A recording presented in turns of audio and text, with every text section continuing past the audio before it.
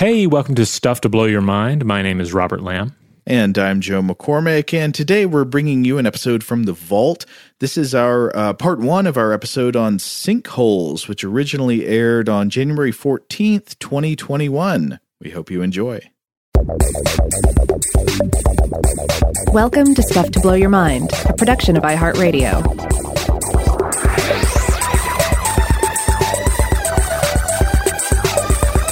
Hey, welcome to Stuff to Blow Your Mind. My name is Robert Lamb. And I'm Joe McCormick, and today we're going to be talking about sinkholes. This is actually, I think, in a way, a listener request topic that turned out to be very interesting, but it's sort of leapfrogging off of some previous episodes we did. Rob, did the sinkhole journey begin when we were talking about the Sarlacc from Return of the Jedi? I think that was the original context. I think that was the original point at which we began to hear listener mails about the idea of doing a sinkhole episode, because we talked about the Sarlacc, and then we talked about some ideas in, was it Mesoamerican mythology concerning entities of the ground that swallow things up?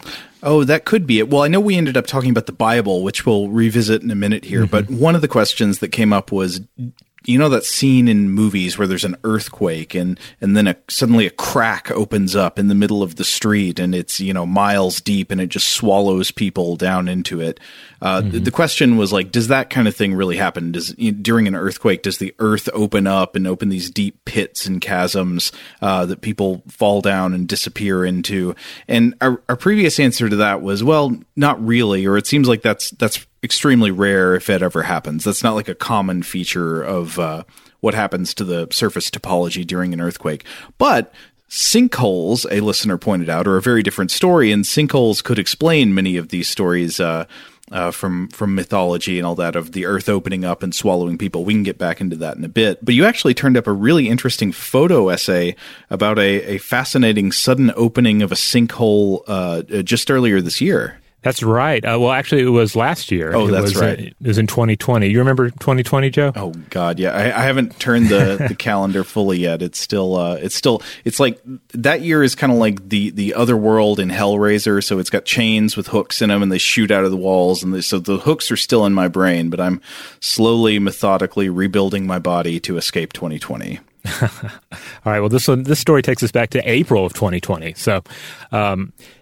What happened is a hole opened up in the front yard of a home in Black Hawk, South Dakota, specifically in a housing development there that was called, perfectly enough, the Hideaway Hills Development. Now, that just doesn't sound great. I mean, no offense to the people who live there, but that doesn't sound like a place I want to go. It sounds like a place where, I don't know, where you like retreat after you've committed a crime. What was the housing development on Arrested Development? Sudden Valley or something Sudden like Valley. that? Yeah. Oh, that would be appropriate as well. Yeah. Yeah. So, like you pointed out, there's an incredible photo series on this on Board Panda about this. If you look up Board Panda, Black Hawk, South Dakota, sinkhole, you will find it. Because this photo essay, if you will, it takes us through a journey by a local caving group called Paha Sapagrato as they decided to venture down into this hole that opened up in this front yard to explore the world beneath the suburbs.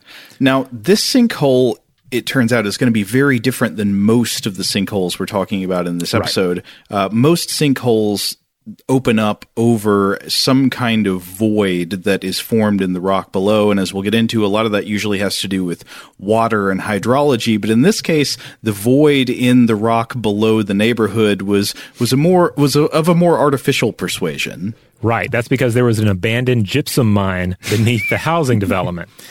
And so the cavers had to lower down in on ropes, had to use like actual caving equipment into the dark and sometimes flooded tunnels beneath, reportedly over 2,000 feet across and 150 feet wide, this tunnel complex. And they encountered the remains of what looks like an old like 1950s automobile. Yeah. There's just a whole world down there, like a whole Minoan maze beneath this, rather mundane looking housing development. It's like two levels of weird. So first of all, it's the suburban, neighborhood, and then just in the middle of somebody's front yard, a pit opens up. So that's the sinkhole. But then it's that the sinkhole goes to this maze. And yeah, like you said, there's like an old Chevy convertible down there. And I'm wondering, why is that down there? Did somebody drive it into the mine before the mine was sealed up? Yeah, I don't know. Like, it's a place full of questions. It's a place full of the past, of mysteries. And so the article itself gets into some of the community fallout over all this. But what I love about this episode is it illustrates for us this divide between the surface world, so tightly manicured and controlled so much of the time, and a world beneath that we have only a shaky understanding of. Like something out of a mashup between Poltergeist and The Descent, A gateway to that hidden underworld might open up at any moment and reveal its secrets to us, invite us in, perhaps swallow us entirely, and then we'll be part of that underworld. Because if we're being, perfectly rational, without any supernatural ideas, like that idea alone is terrifying, that the earth might open up and we might fall, into a pit. But then if you begin to layer in beliefs and superstitions, then this whole becomes a portal to other realms. Yeah, exactly. Now, we've talked about natural features in the landscape taking on religious significance before, like we did a couple of episodes called The Sacred Mountain, which was about mountain peaks that were considered to be holy or supernatural, or the dwelling places of gods, or places that when explored, people often reported having supernatural experiences there. Like one of the things that came out of that was the often reported third man syndrome feeling that mountain climbers sometimes have very high up. We talked about possible ways that effects of the sun or that altitude sickness could contribute to that. But there are also ways in which sinkholes can take on similar types of religious significance, can have a similar mythological appeal. And one great example is some of the sinkholes are also known as cenotes that we see throughout Mesoamerican religion in the Yucatan Peninsula and among the ancient Mayan people. But I guess we'll come back to that more later. I wanted to get to this question about the idea that the earth can open up and swallow you. It's an image that seems like to perfectly fit ancient myths and texts. You would imagine passages like this appearing in, Babylonian texts or something. It definitely appears in the Hebrew Bible. For example, in the book of Numbers, there's a passage where Moses is speaking to people and he's trying to demonstrate that he was in fact sent by the Lord. And he says, and basically he makes a promise that, hey, if the Lord has sent me, he'll send a sign and you'll know it, because there will be this group of people that will be swallowed up alive into a pit that opens up suddenly in the earth for these wicked people who have rejected the Lord. And the passage says in the book of Numbers, "Now it came to pass, as he finished speaking all these words, that the ground split apart under them, and the earth opened its mouth and swallowed them up, with their households and all the men of Korah with all their goods. So they and all those with them went down alive into the pit. The earth closed over them, and they perished from among the assembly." And so I wonder, obviously with passages like this, I wonder if it's this kind of thing that inspired that scene in every movie that has an earthquake in it, where suddenly a bottomless pit opens up in the ground and people get sucked into it. Yeah. This could also be graboids. I think if they want to make another Tremors film, which they will, I'm sure, they should go for some biblical flair here. Go for an Old Testament Tremors movie with Moses being our central character. That's a very good direction. Now, one thing I want to say, because I feel like I have to bring this up every time we talk about geomythology, there's this question of, is this story in the Bible based on something that someone in history witnessed, witnessing a real-world geological event, perhaps a sudden collapse of a settled area due to a sinkhole? And as I pretty much always do whenever we talk about geomythology, I want to emphasize that fantastic imagery in myths and legends and religious texts doesn't necessarily need to be explained by someone actually having seen something physical in the world. I think we can sometimes go overboard looking for naturalistic explanations of this kind to explain what somebody thought they saw that appears in a story.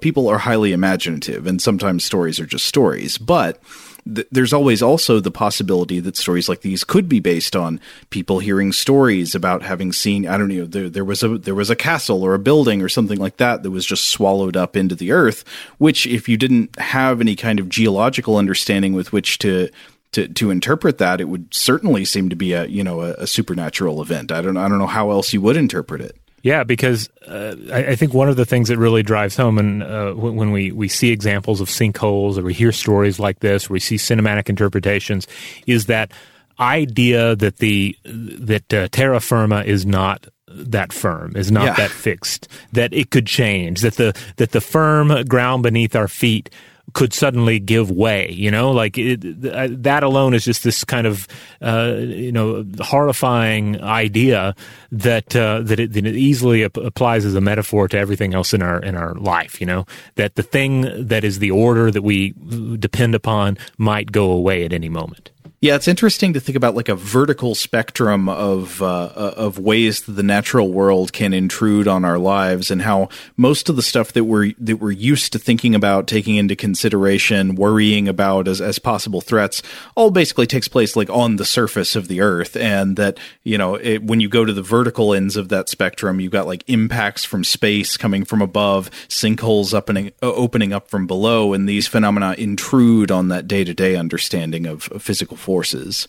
Yeah, so it's no surprise, we were talking about this before the podcast started rolling here, that if you start looking around for sinkholes online, you'll find just so many galleries, top 10 lists, lots of clickbait about sinkholes. Like, sinkholes are they're kind of like true crime, Mm-hmm.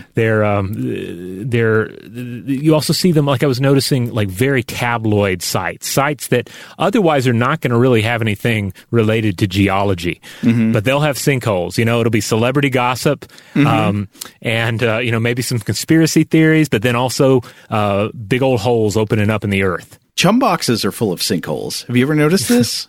These are the like the link grids at the bottom of blogs and whatnot. Yeah. So like most websites on the internet these days are just being more and more infected by ads that essentially take the form of malware. But if you scroll down to the bottom of most articles or any text image based website, you'll usually see one of these boxes that's full of just like extremely tacky, distasteful images that are either like something that's kind of sexually suggestive in a gross mm-hmm. way, or something that is sort of has some kind of like health vibe, like it looks like infected skin or holes in mm-hmm. skin, or some kind of bite or something, like the kind of necrotic bite that you might imagine someone would get in their worst nightmares from a brown recluse, that kind of thing.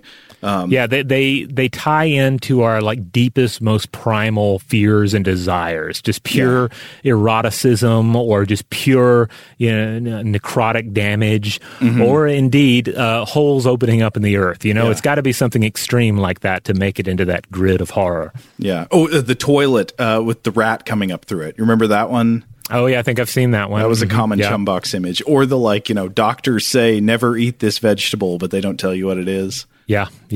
Sometimes it is. It's economic as well. There'll be some sort. Generally, it's like a picture of an old person mm-hmm. and just a few like alarming words about investments or retirement or something. Right, but that is what funny. A lovely world. Well, sinkholes are actually in their own way. I mean, of course, they can be horrifying. They can be destructive to human life, but they are also fascinating in their own way. In a natural way, they are wonderful.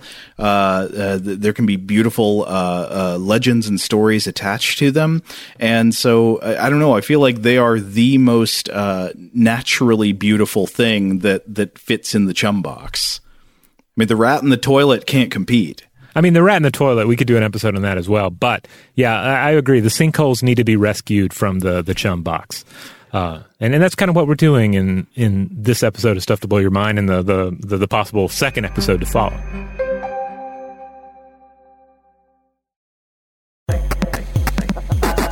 All right, so sinkholes are formed in a number of ways, but most naturally occurring sinkholes, like most other things on planet Earth, in the end come back to the power of water. Water, of course, is the molecule of life, largely because of its power as a master solvent. And in much the same way, really, that water created life on Earth, probably, it also creates many of Earth's most astounding geologic features. And so this is how we get sinkholes for the most part. So as carbon dioxide in the air or in the soil mixes with rainwater, That mixture forms a weak acid with the chemical formula H2CO3. So what you've got there is you've got your H2O, the water, and then you've got your CO2, the carbon dioxide. They react, they make a compound with 2 hydrogens, 1 carbon, and 3 oxygens. And this weak acid formed in the atmosphere or in the soil is known as carbonic acid, and it is the primary reason that caves exist. Now, most caves in the world, not all but most, are formed by the drainage of acidified water through what you might call soluble rock. And soluble rock are types of rock that can react chemically with this water and be dissolved and carried away.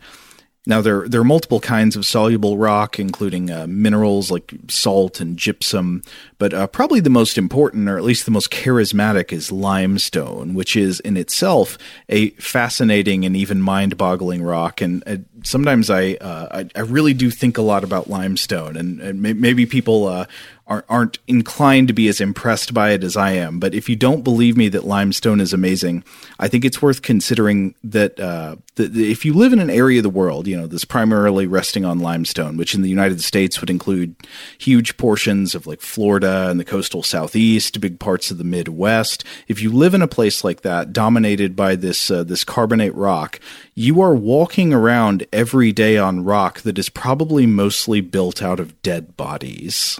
Limestone can be formed in a number of ways. Some of those ways are abiotic, but one of the major processes that forms limestone is the gradual deposition of the shells and other hard calcium carbonate body parts of animals and other tiny organisms in the oceans and rivers and lakes, where they accumulate on the bottoms of these water sources over millions of years. And apparently feces also and general waste products can contribute as well.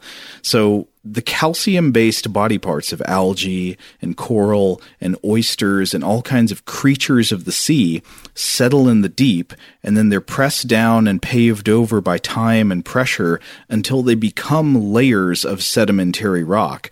I really just think about that sometimes. Limestone is largely made out of life that has died and become rock. Like the fallen creatures of Earth pile up and become part of the crust of the Earth itself. Wow, it's like the Medusa's lair, right? Just all these the petrified bodies. Oh, I wish I'd thought of that when we were doing our Medusa episodes. Except I guess in the Medusa garden, they keep their form, right? Here they just sort of like go back to whence they came. They become part of this mass. Yeah. But anyway, it's via rocks like this that we get so many of the naturally occurring sinkholes on the Earth. So how do they form? Well, imagine there is a storm. It rains. You're in an area with some kind of soluble rock. Let's say it's a carbonate rock. It's like limestone. And rainwater collects on the surface of the Earth and then runs downhill. And if that rainwater drains down into cracks in soluble rock like limestone, things begin to happen. Much in the same way that you can dissolve table salt or sugar in a glass of water, the crystal contents of these soluble rock surfaces are gradually dissolved in and carried away by that acidified water. And over tens or hundreds of thousands of years, that dissolution of the rock by acidic water can turn what might have started as this tiny stress fracture in a chunk of bedrock into an underground cavern large enough for a human to climb into.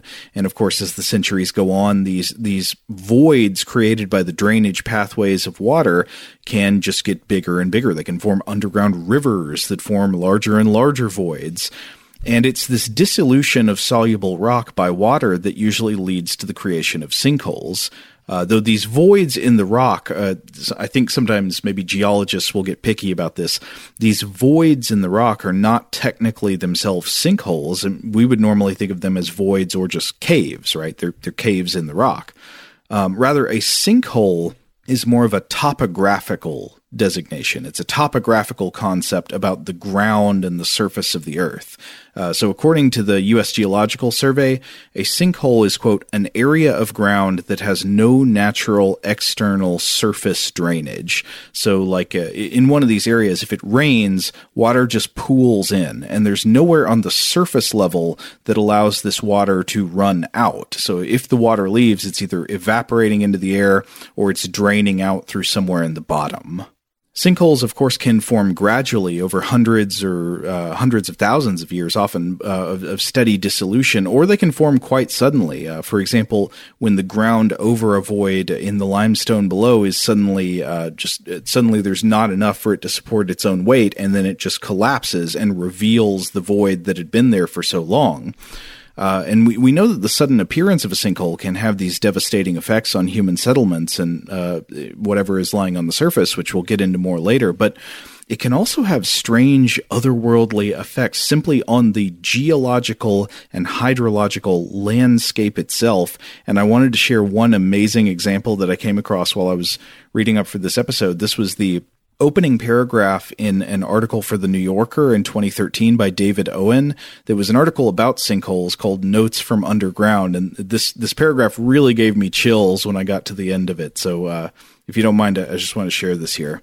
In the fall of 1999, much of Lake Jackson, a 4,000-acre natural body of water just north of Tallahassee and a popular site for fishing, water skiing, and recreational boating, disappeared down a hole, like a bathtub emptying into a drain. Trophy bass became stranded in rapidly shrinking eddies, enabling children to catch them with their hands and toss them into picnic coolers. And many of the lake's other fish, turtles, snakes, and alligators, vanished into the earth. At various times during the next few years, the lake partially refilled, redrained, and refilled again. Jonathan Arthur, who is Florida's state geologist and the director of the Florida Geological Survey, was among several people who, during a dry period, descended a ladder into the main opening, which was about 8 feet in diameter. Quote, "You could climb down 12 feet or so and then walk under the lake bed," he told me recently. "I hadn't gone very far before my red flags went up, and I was like, maybe I won't go any farther." So that image combined with the way it's phrased, that really gave me goosebumps. Yeah. The idea of I mean, it really feels like a place you do not belong. The caves beneath the lake that is, that could potentially fill back up at any moment. Well, and also, I mean, I think anybody who, especially people who do like scuba diving and stuff, are made uniquely aware of the dangers of being in places that combine water and overhead rock. Like, yes, absolutely. That can be an especially dangerous and suddenly dangerous, surprisingly dangerous combination of features. Yeah, I mean, even if you are an experienced cave diver, cave diving is dangerous. So yeah, that is a dangerous realm to go down into for sure. Now, I figured it would be worth talking about a few of the different ways that natural sinkholes form. Obviously, things will be a little bit different if you're talking about sinkholes, created by human activity, though human activity can also contribute to some of the things I'm about to talk about. But if you're talking about natural sinkholes in a carbonate rock like limestone, there are 3 main pathways that were highlighted in several sources. In my major source here just being the U.S. Geological Survey, who has great materials about this. And so the first one is dissolution sinkholes. These are relatively gentle sinkholes. You can think of it as a kind of top-down sinkhole. Here, what you should picture is that you've got a thin layer of what would be called overburden. And overburden just means whatever stuff's on top of the rock that makes up the ground. So this means soil, could be sand, could be clay, pebbles, rocks, other material resting on top of the rock layer on the surface. Now, in a dissolution sinkhole, rain comes down and it collects in a depression in the soluble rock and just continues to dissolve and deepen that depression over time as water gradually percolates down into cracks or joints in the rock below. And these tend to form very gradually, so you could picture kind of a gentle sort of dip or pond in the rock that water's going into, and slowly over time it's draining down into the rock below through some cracks or other types of openings, and as it does so, it is dissolving more and more of the rock and carrying it away. The next type would be cover subsidence sinkholes, and this is where you've got a lower level of soluble rock that gets dissolved by the process we've already talked about, water running through it, opening up a void in the rock. And in this case, if the soil or overburden that is above that layer of rock has certain physical characteristics, I think especially if it's like a more free-flowing kind of granular sediment like sand, basically the overburden or the soil above kind of gradually pours down into the void that opens up. You can imagine it being kind of like sand pouring down from the top half of an hourglass into the bottom half. And that overburden pours down, fills the void up partially, but as it does so, it sort of like creates a depression, a visible depression in the surface of the overburden. And these types of pits tend to develop pretty gradually and not be all that deep or all that dangerous, right? You've probably seen pits like this before. You're just walking through a field and suddenly there's just a depression in the ground. Very possibly what's going on there is this cover subsidence sinkhole. The soil is just kind of draining into a void in the rock below.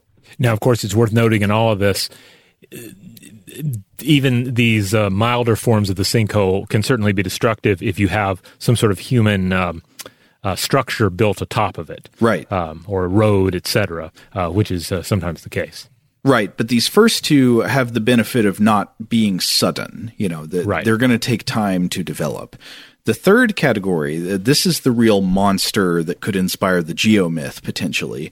This is the cover collapse sinkhole. And these are the ones that can potentially happen in an instant. And at least in the United States, they tend to be most common in places where the overburden is mostly clay. So again, you start the same way that the last one did. A void opens up in the underlying layer of soluble rock. And then the lower levels of the overburden gradually drain down into the cavity in the rock. And as this happens, what you get is a cavity gradually opening up from below and climbing up into the overburden or the soil itself. So imagine, again, you've got a rock with a cavity or a void in it, and then maybe a layer of clay. And so the clay on the bottom starts to seep down into that cavern below, and it just opens up a bigger and bigger void in the clay. And eventually what's going to happen there is that void in the clay reaches a point where the collapsing roof of the void breaches the surface, which means whatever is on the surface falls into the hole. And that surface might well be a road or a lake bed or the ground under a building. And this is the example where we can see sudden collapses that can be deadly and destructive and terrifying, because suddenly what you thought was solid ground is revealed to have long had a void beneath it, and suddenly it can't support whatever's on it anymore, and it all goes down into the void. It's basically like a trap door effect, That's that's the terrifying part about it, It's like suddenly there is this opening beneath us, and people, can build things without having any idea that that's what's down there. Mm-hmm. Yeah, I mean we've gotten to the point where if we know what we're looking for, especially, mm-hmm. we have more tools at our disposal for detecting sinkholes and potential sinkholes, and right. and keeping track of like existing sinkholes that may be expanding, but it may have expanded. But yeah, for the most part, the idea here is that you don't know what's going to happen, and then suddenly there's this chasm there in the earth. Now, another thing that's interesting to me about sinkholes is that we often think about geological events like earthquakes and volcanoes as what people sometimes call acts of God, natural events that occur for reasons vastly beyond our control and that we can do nothing to stop. But there is some indication that human activity may have more impact on some massive geological events than once thought, and it certainly appears to have an effect on the proliferation of sinkholes in particular. In other words, sinkhole collapses can, it seems, absolutely be invited by human behavior, as we'll probably discuss more as we go on, but in broad strokes, it appears that sinkhole collapses can be induced by so one thing is human construction and other changes in the top-level terrain, especially how that affects water drainage. So you're moving earth around and changing the way that water drains on the surface. That can lead to sinkhole collapses. But also, pumping of groundwater is a huge thing here. You pump out groundwater from deep underground. The pressure of the natural water that's in the ground helps keep the soil above it in place. So if you take that water out, you lower the groundwater level, you can cause collapses of the overburden lying over now evacuated aquifer voids. Another thing that seems kind of relevant to that story you started with, remember the sinkhole collapse that turned out to lead to a mine down below in South Dakota.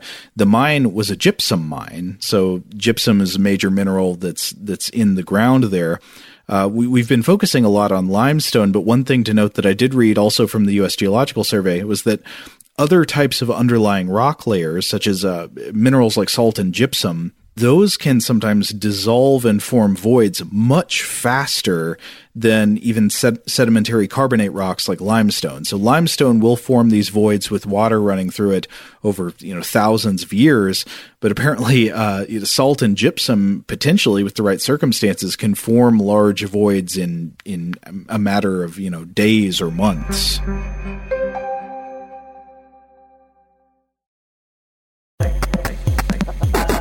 Well, let's get into some examples of sinkholes. And granted, there are so many sinkholes that have either existed for thousands of years or have just popped up in recent decades. But I want to start with one that I imagine is instantly coming to a number of your minds, and you're especially when we were talking earlier about clickbaity sinkholes, and that would be the 2007 and especially the 2010 Guatemala City sinkholes. Mm-hmm. They're worth mentioning for a couple of reasons. So first of all, there are some very dramatic photographs of this thing. Photographs so dramatic that they look photoshopped. They don't look real. Absolutely, it looks like something out of a movie. Yeah, it looks like a hole has been, like a cylindrical hole has been bored into this cityscape, and it just descends into absolute darkness. It's a terrifying image. And when these occurred, I mean, these were dramatic, traumatic events. These were deadly occurrences. The 2007 sinkhole killed 5 people and required the evacuation of more than 1,000. The 2010 sinkhole swallowed a 3-story factory and killed 15 people. And in both cases, there seemed to have been at least a trio of causes. So there was the impact of Tropical Storm Agatha, as well as the Pacaya volcano eruption, but also leakage from sewer pipes. And all of this worked together to erode uncemented volcanic ash, limestone, and other pyroclastic deposits beneath the city.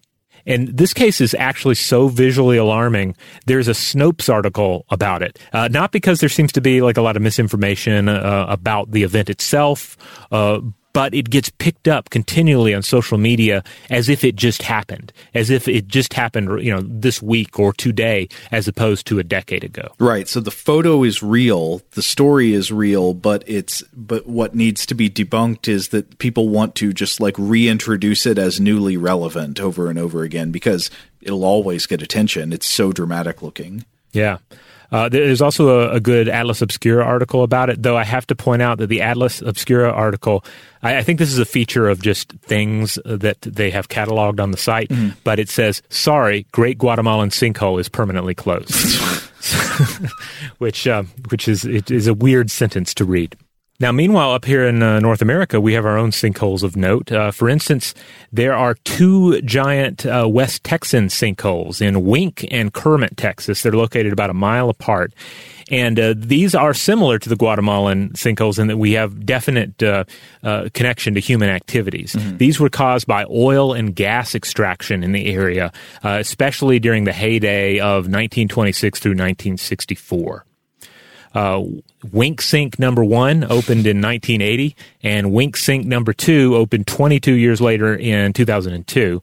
And I was looking at a 2016 Southern Methodist University study where they were taking a look at these sinkholes and the fact that they seem to be expanding because the ground there is still unstable due to changing groundwater levels and dissolving minerals. However, like I said earlier, we're now able to use stuff like satellite monitoring to keep a better track of sinkhole development and progression. But again, this is a case similar to what you were describing earlier, where we've taken stuff out of the ground, and in doing so, we have disrupted like the natural balance of things down there, making sinkholes more likely to occur. Looking at a picture of the Wink sinkholes, just not as impressive as some of these because the water level seems to have been filled up pretty close to the top. So it looks like just a weird pit in the middle of the desert that could be like a lake. It's just, water in it. But I imagine if that water were to drain out, it would look pretty messed up. Yeah. Plus, the bar is pretty high for spectacular-looking sinkholes, as we'll continue to see as we discuss other sinkholes in this episode and the one to follow. Well, so I was wondering, what's the deepest known sinkhole on planet Earth? Oh, well, if we want to go to the deepest, then we have to go to China. That is where we encounter China's. This is the Shijiao Tianqing, or the Heavenly Pit. And it's named for a nearby village, and then Tianqing just means heavenly pit. And it's located near Chongqing in southwest China. It's apparently 626 meters, or 2,054 feet long. It is 537 meters, or 1,662 feet wide. And it is between 511 and 662 meters deep, or between 1,677 to 2,172 feet deep. So it's deep. That's a big hole. It is an enormous hole, and this is one that I recommend looking at pictures of because it's really splendid looking. It's beautiful because it you have this double.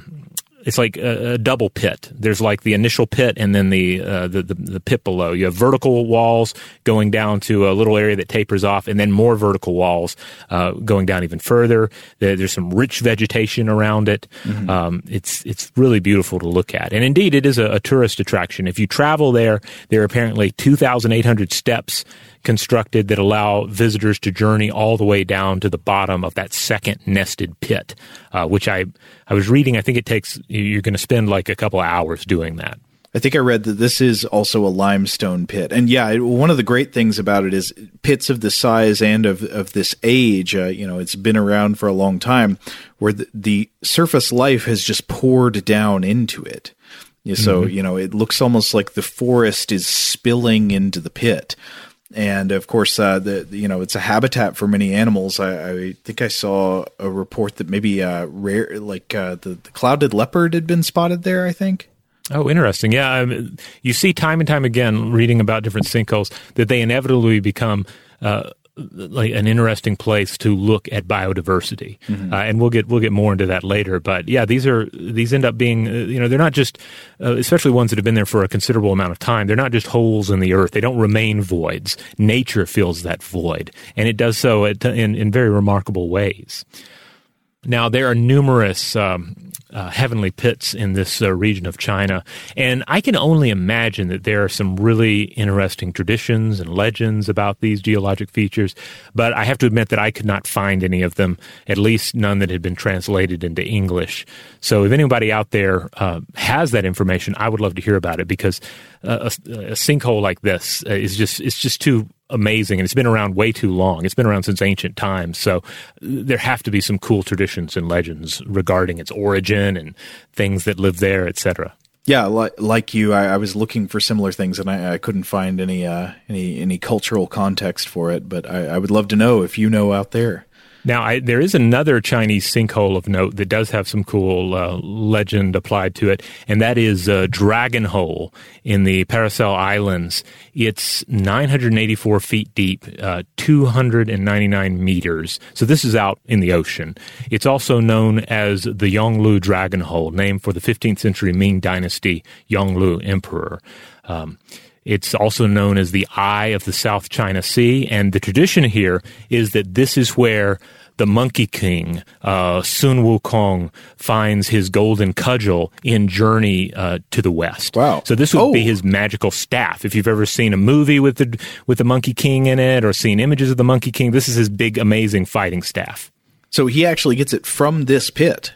Well, that is what they've sort of taken the story and said, oh, this must be the pit. Oh, right? I see. Okay. Because in the story, he has to retrieve it from the underwater kingdom of Ao Guang, the Dragon King of the East Sea, and this amazing magical staff, the compliant golden hooped rod, or as it's also been translated as the as you will gold banded cudgel. I see, compliant or as you will, yeah. Yeah, it's there's legends that this may have been Yu the Great's measuring stick for determining the depths of the Great Flood. So that would make sense that, that it would be underwater because it has this connection to the depths. And so anyway, he dives down into this hole and retrieves it. Now, is this is a picture of this pit that you've attached here for us to look at? Yes. So again, it's out in the water, and it's just like a sudden deep section of the water, a hole in the seafloor that contains dark depths. You may have seen pictures of sinkholes in tropical oceans like this before. For example, if you've ever seen a picture of the Great Blue Hole, which I think is in Belize. Yes, it is. So the way that looks from above is that, you'll see a sort of just ring of dark blue surrounded by much lighter blue, as I guess just reflects the sudden difference in depth. Yeah, exactly. This is very much in keeping with the Great Blue Hole, just maybe less dramatic looking, but still extremely beautiful. Now, in 2016, as reported by Danny Lewis for SmithsonianMag.com, researchers discovered something like 49 sinkholes clustered close together while surveying the Qinling Bashan Mountains in China's Shanxi province, the largest being 1,706 feet or 519 meters wide and 1,050 or 320 feet deep. So, it's we keep finding these things, or in many cases rediscovering them.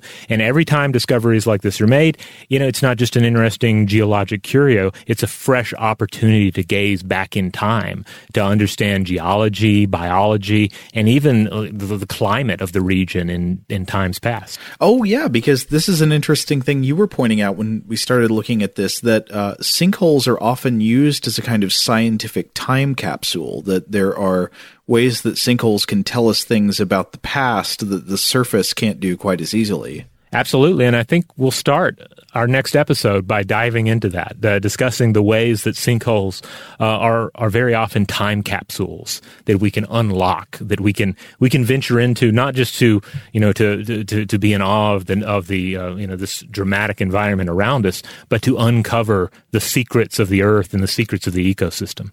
I can't wait. We got a lot of cool stuff to talk about next time. We can talk about sinkholes in religion, sinkholes in space, sinkholes as time capsules. It's going to be great. That's right. And in the meantime, if you want to check out other episodes of Stuff to Blow Your Mind, you know where to get them. You can get them in the Stuff to Blow Your Mind podcast feed, and you'll find that wherever you get your podcast. Just rate, review, and subscribe to support us. We have core episodes of Stuff to Blow Your Mind every Tuesday and Thursday.